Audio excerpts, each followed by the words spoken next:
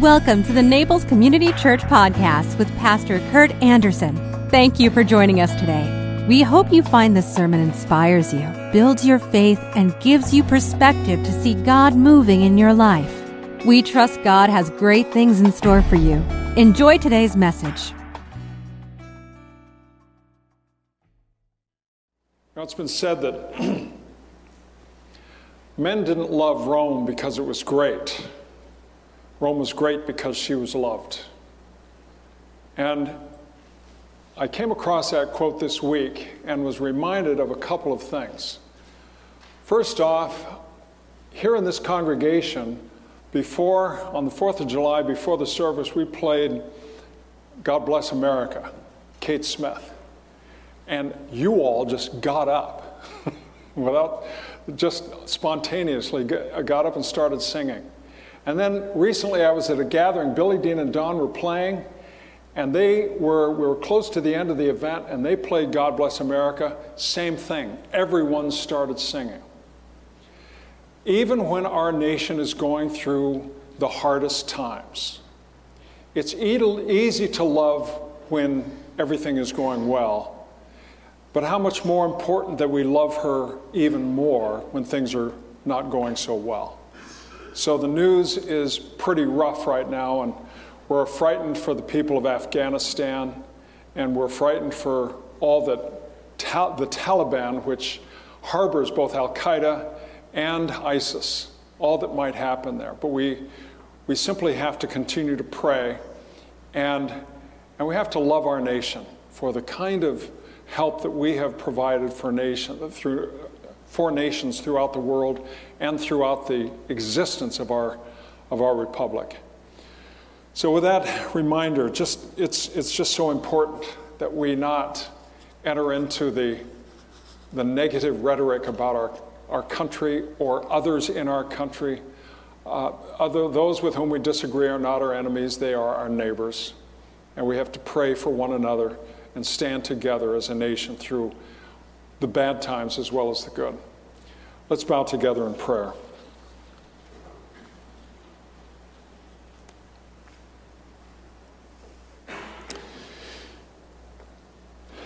Father, we face a mystery when we talk about something like Taliban. I mean, they're so far away, and we know so little about this foreign power that has taken over a nation. We hear reports, but we don't know. What we do know, O Lord, is that this is a time that is frightening, especially for those people. And we ask, inasmuch as they worship the God of Abraham, Isaac, and Jacob, that they would skip over an awful lot of what they have been taught and go back to that most fundamental, rudimentary aspect of the Islamic faith, and that they would be reminded of the love that you have shown to all nations and how it is your intent to bring every tongue, every nation, and every race before you, in humble acknowledgement that you are a great God. And so, dear Lord, we pray for that situation that is so frightening. And we ask that we might do all that we can personally and in our relationships and in our discussions to help our nation be the great nation that it is by loving her even more. We also pray, Lord, for Crystal's employee. Thank you, O Lord, that they have a boss who cares for them and watches out for them. Thank you, Lord, for the love that she has for this employee and her husband. And we also pray, Lord, for Brian and Yulia, this dear couple who came to us and within a very short period of time, were gone to Houston as he does everything he can to fight off this horrific affliction in his body. Lord God, may it be by the power of the Holy Spirit that he is healed. And may that healing be an occasion for him to sing your praises to anyone who asks. Lord, we do what we can in the face of these situations. But ultimately, it is your healing hand that sees us through. We have a tiny cut, or if we have a horrific cancer, you have built into us your Spirit that brings healing and wholeness. And we ask that, O Lord, for this dear family. We also pray, Lord, that you would be among all of our people as we struggle with whether it's loneliness or rejection, we struggle with grief and loss. Lord God, so many things that we encounter in this life have their way with us. And we feel hopeless and helpless. And so, Father, may we put our hope in you, and may we find our help in the Good Shepherd, our Lord and Savior, Jesus Christ. Lord, for that is his will for us. We would trust in you, follow him. We do so even now as we pray as he taught us how to pray, saying, Our Father, who art in heaven, hallowed be thy name. Thy kingdom come, thy will be done, on earth as it is in heaven. Give us this day our daily bread, and forgive us our debts, as we forgive our debtors. And lead us not into temptation, but deliver us from evil. For thine is the kingdom, and the power, and the glory forever. Amen. We had our board meeting this week, and I was instructed, they'll probably cut my salary if I don't do it, but we're running a little back on the offering, so I'm just letting you know. We are always so grateful for the giving that you give to us, that you provide for the ministry of this church. And, you know, I've always gone by the philosophy that asking people for money as a church is sort of insulting their intelligence. And so my approach has been to thank you and to inform you. And so the thanking is always there, and the informing is that we're just running a little bit back right now. So having thanked and informed, let's bring to God our tithes and offerings.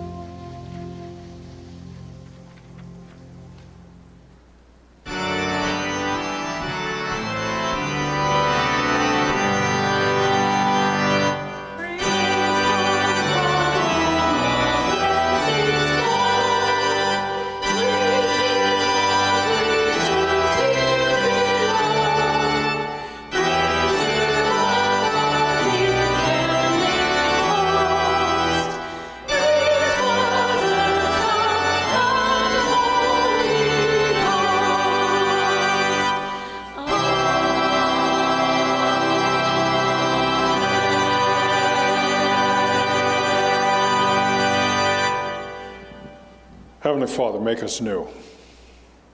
Make us yours. We ask, O Lord, that we might hear your word and incorporate these most foundational truths into our lives so that we might better know you, follow you more closely. We ask this even now as we pray in Jesus' name. Amen.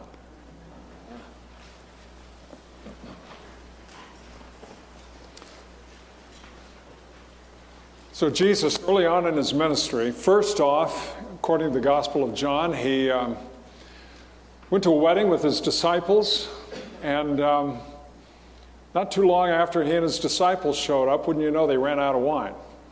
Probably because of those disciples. And after that, Jesus went back down to Jerusalem, and he went into the outer court of the temple where there was a big flea market going on, selling of animals and changing foreign exchange to temple currency and all of this. And Jesus saw this and was shocked and mad. And he took some of the ropes off the animals, let them running free with all the squawking and yelling that was going on, and he plaited those ropes into a whip and started driving out the money changers. Well, that enterprise of the temple was a way that they raised millions of dollars for the temple. And so the religious authorities, the temple authorities, began to ask, who is this guy? By what authority? And who does he think he is? This is not good of what is happening to our fair city and to our temple. So Jesus presumably is off praying, and that's where our story picks up. Now there was a man of the Pharisees named Nicodemus, a ruler of the Jews. The man came to Jesus by night, said to him, Rabbi, we know that you are a teacher come from God, for no one can do these signs that you do unless God is with him. Jesus answered him, truly I say to you, unless one is born anew, he cannot see the kingdom of God. Nicodemus said to him, how can a man be born when he is old? Can he enter a second time into his mother's womb and be born? Jesus answered, truly I say to you, unless one is born of water and of spirit, he cannot enter the kingdom of God. That which is born of flesh is flesh, and that which is born of spirit is spirit. Do not marvel that I said to you, you must be born again. The wind blows where it wills, and you hear the sound of it, but you do not know where it comes from or where it goes. So it is with everyone born of the Spirit. Nicodemus said, how can this be? Jesus said, are you a teacher of Israel, and yet you do not understand this?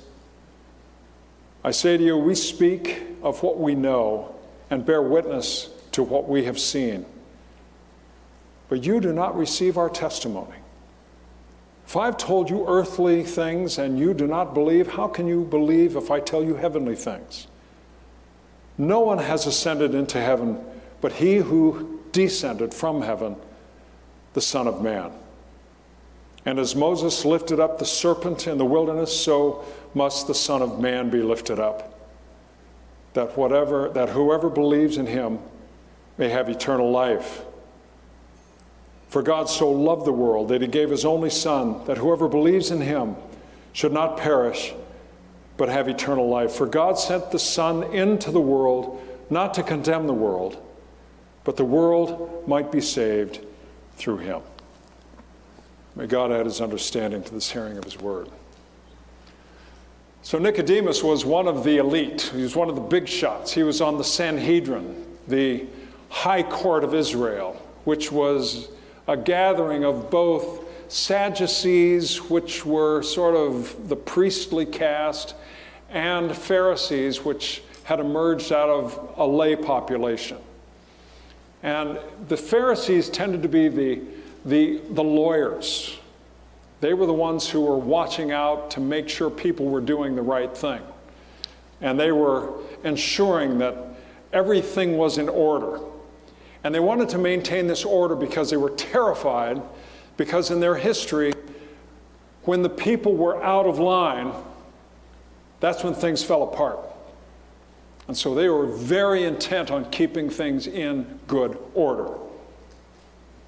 And so when Jesus comes into the temple and clears the place out, well, this is not a good sign. This looks like anarchy breaking out. This looks like some very bad things are about to happen. And so the religious leadership started talking amongst themselves and wondered what on earth is going on.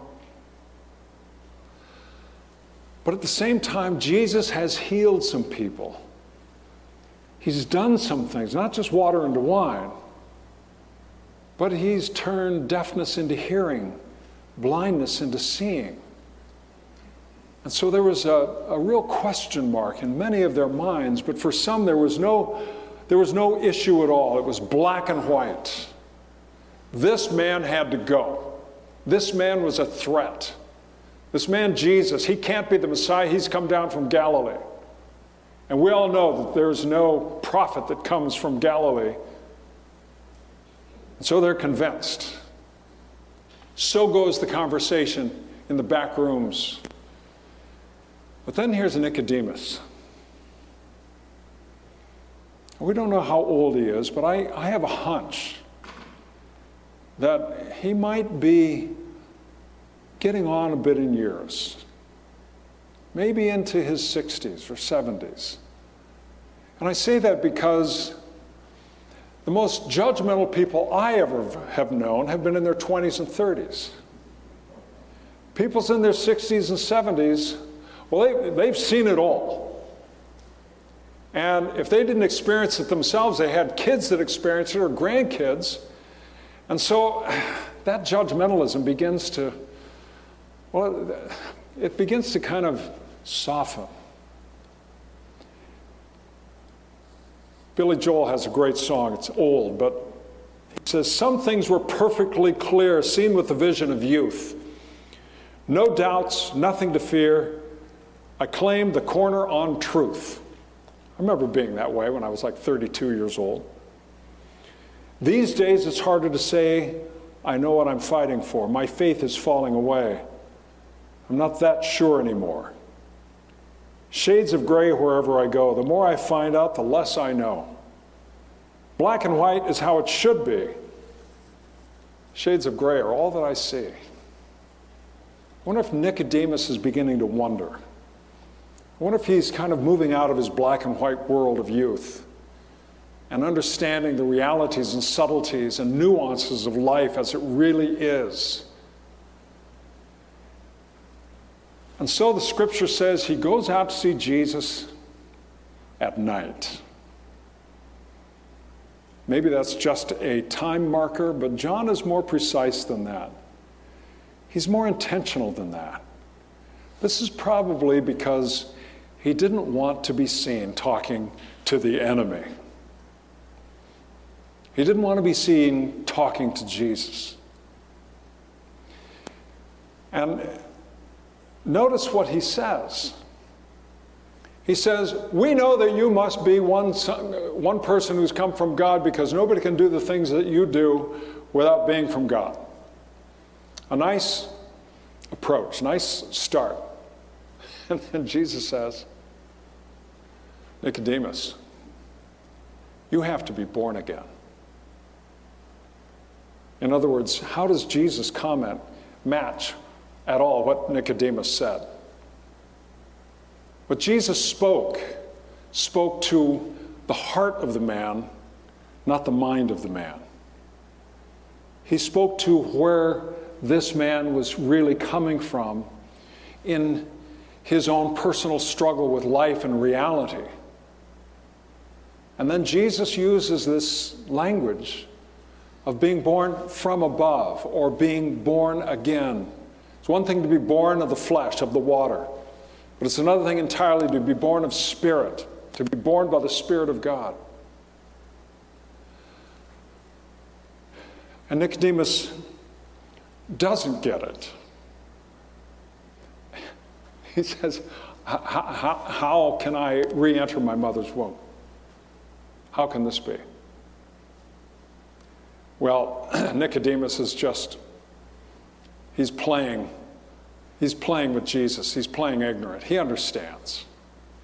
He knows full well that what Jesus is saying to him is that where he is in life doesn't take some little changes here and there. It's not just some mid-flight arrangements. He has to land and take off all over again an entirely new plane. Alan Jackson's got a great song where he talks about having to have a full body-off makeover. When he talks about he's not perfect, he's a work in progress. Jesus is telling him he has to start all over again. And so the question remains, how can this be? I'm old. How do I start over again? And Jesus simply says, by being born from above, of the Spirit, being born again, having a whole new beginning.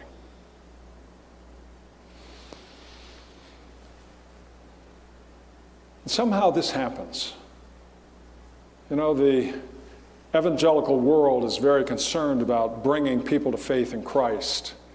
And there are primarily two windows for that to happen, age-wise. Before that very self-righteous era of youth kicks in, between like 15 and 21, that's a great opportunity for people to come to Christ, to come to a saving understanding of who Jesus is. And another one is later in life, 60 and up. Because we begin to realize not that we're mortal, we do know that, and kids don't really know that, but we know that. But also we've got a nuanced understanding of life.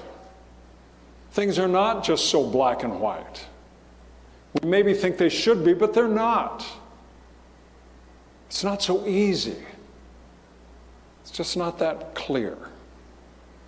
And so when we are more full of years, we become more open. We learn to listen more. We learn to take in more. And people do have dramatic new awakenings in the fullness of years. And it's always beautiful to see when they have a sense that God really does love them.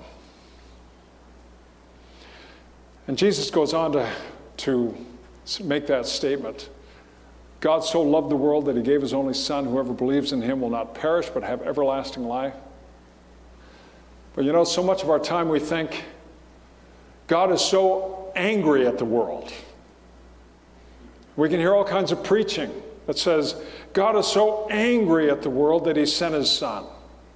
They would repeat this phrase as written, but they preach as if God sent his Son to fix up the mess that we have made. And God's just mad at the way things have turned out. So God sends his Son because he's mad. He's angry. We'd love to pull out those passages and texts to talk about the wrath of God, the anger of God. And it's true. We took this magnificent creation that God gave us and we fouled it. I mean, I believe that we can identify this with our own eyes by just comparing the beauty of that which is untouched by human hands and that which is touched by human hands. The natural beauty versus as well as we might do off of an architect's board or whatever, it's still nothing like what God has done without our mingling in it. And so we can see the reality of human intervention. And we sometimes see that in starkly real terms. As I referenced Afghanistan, a terrifying reality that is the unleashing of some of the worst of the human spirit. And so God sees all this, and a lot of Old Testament passages about how the people of God, if they don't do this, he's going to come in and wipe them out. The beauty is, with all of those references in the Old Testament, God never does it. And the people keep disobeying, and God doesn't wipe them out. Instead, he sends his son. And the clear message is, even though the people of God, even though we keep fouling things up, he loves us. He loves us. When it says God so loved the world, he's not talking about just sort of things in general. He's talking about us and the creation that he made and put us here in it.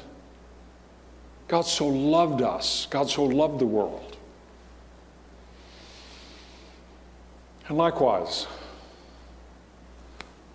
if God loves us, why wouldn't we?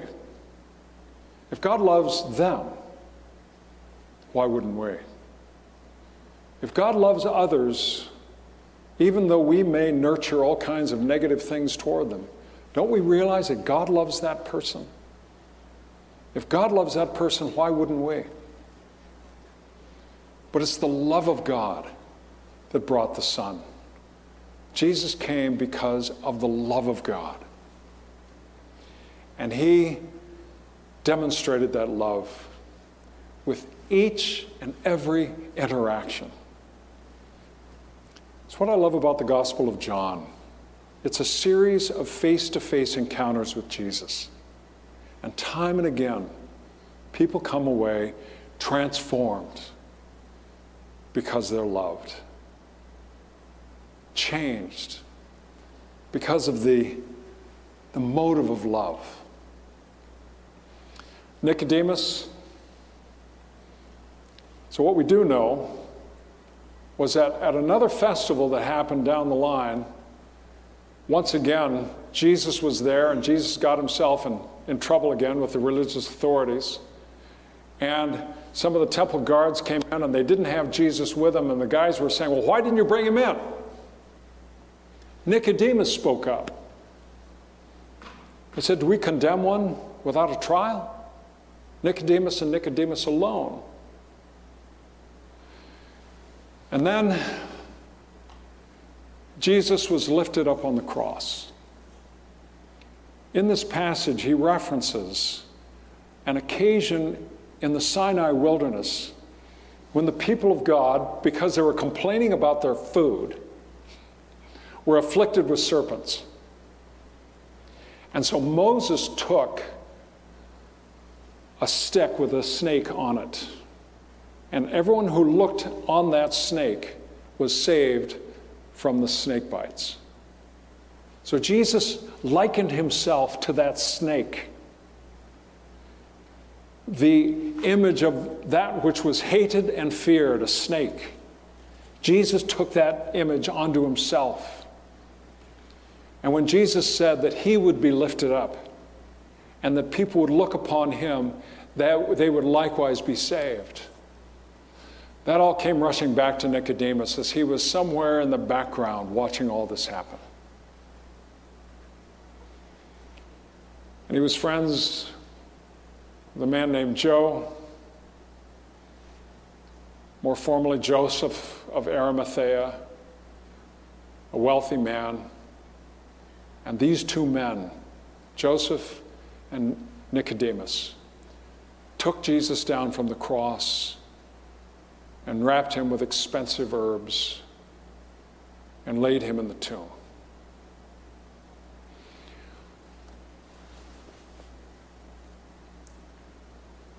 So was Nicodemus transformed? Was Nicodemus born again? Born from above? Was Nicodemus, though he was full of years, did he re-enter the womb of his mother and come forth in a new way? John allows us to make that decision for ourselves. And we, in our own lives, have an opportunity also.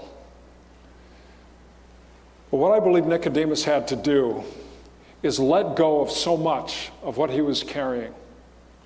So much bitterness or hatred or whatever it may be that they were nurturing in the first century religious establishment of that day, where they wanted to kill people who were a threat to them. He had to let go of all of that. Had to let go of the hatred. Had to let go of that antipathy towards others who were following Jesus. And he had to let the love that saved him be real to him. The love that saves us is that which transforms us. We are transformed by being loved, not by being judged, not by being told what to do, but by being loved in a new way. And so Jesus, at the end of his ministry with his disciples, simply said, I want you to go out and judge one another as I have judged you. Love one another as I have loved you. I and the Father are one. If you have known me, you've known the Father. And so love one another. Love one another. You join me in prayer. And dear Father, we know we got you mad along the way. Just like a loving father gets mad at his kids. But that is a secondary emotion to the deep anguish and pain that you had because we were living so poorly with the one life you gave us. And so awaken us, make us new, give us an entirely new origin, a new beginning. May we be born again. We ask it in the name of your Son, our Savior Christ. Amen.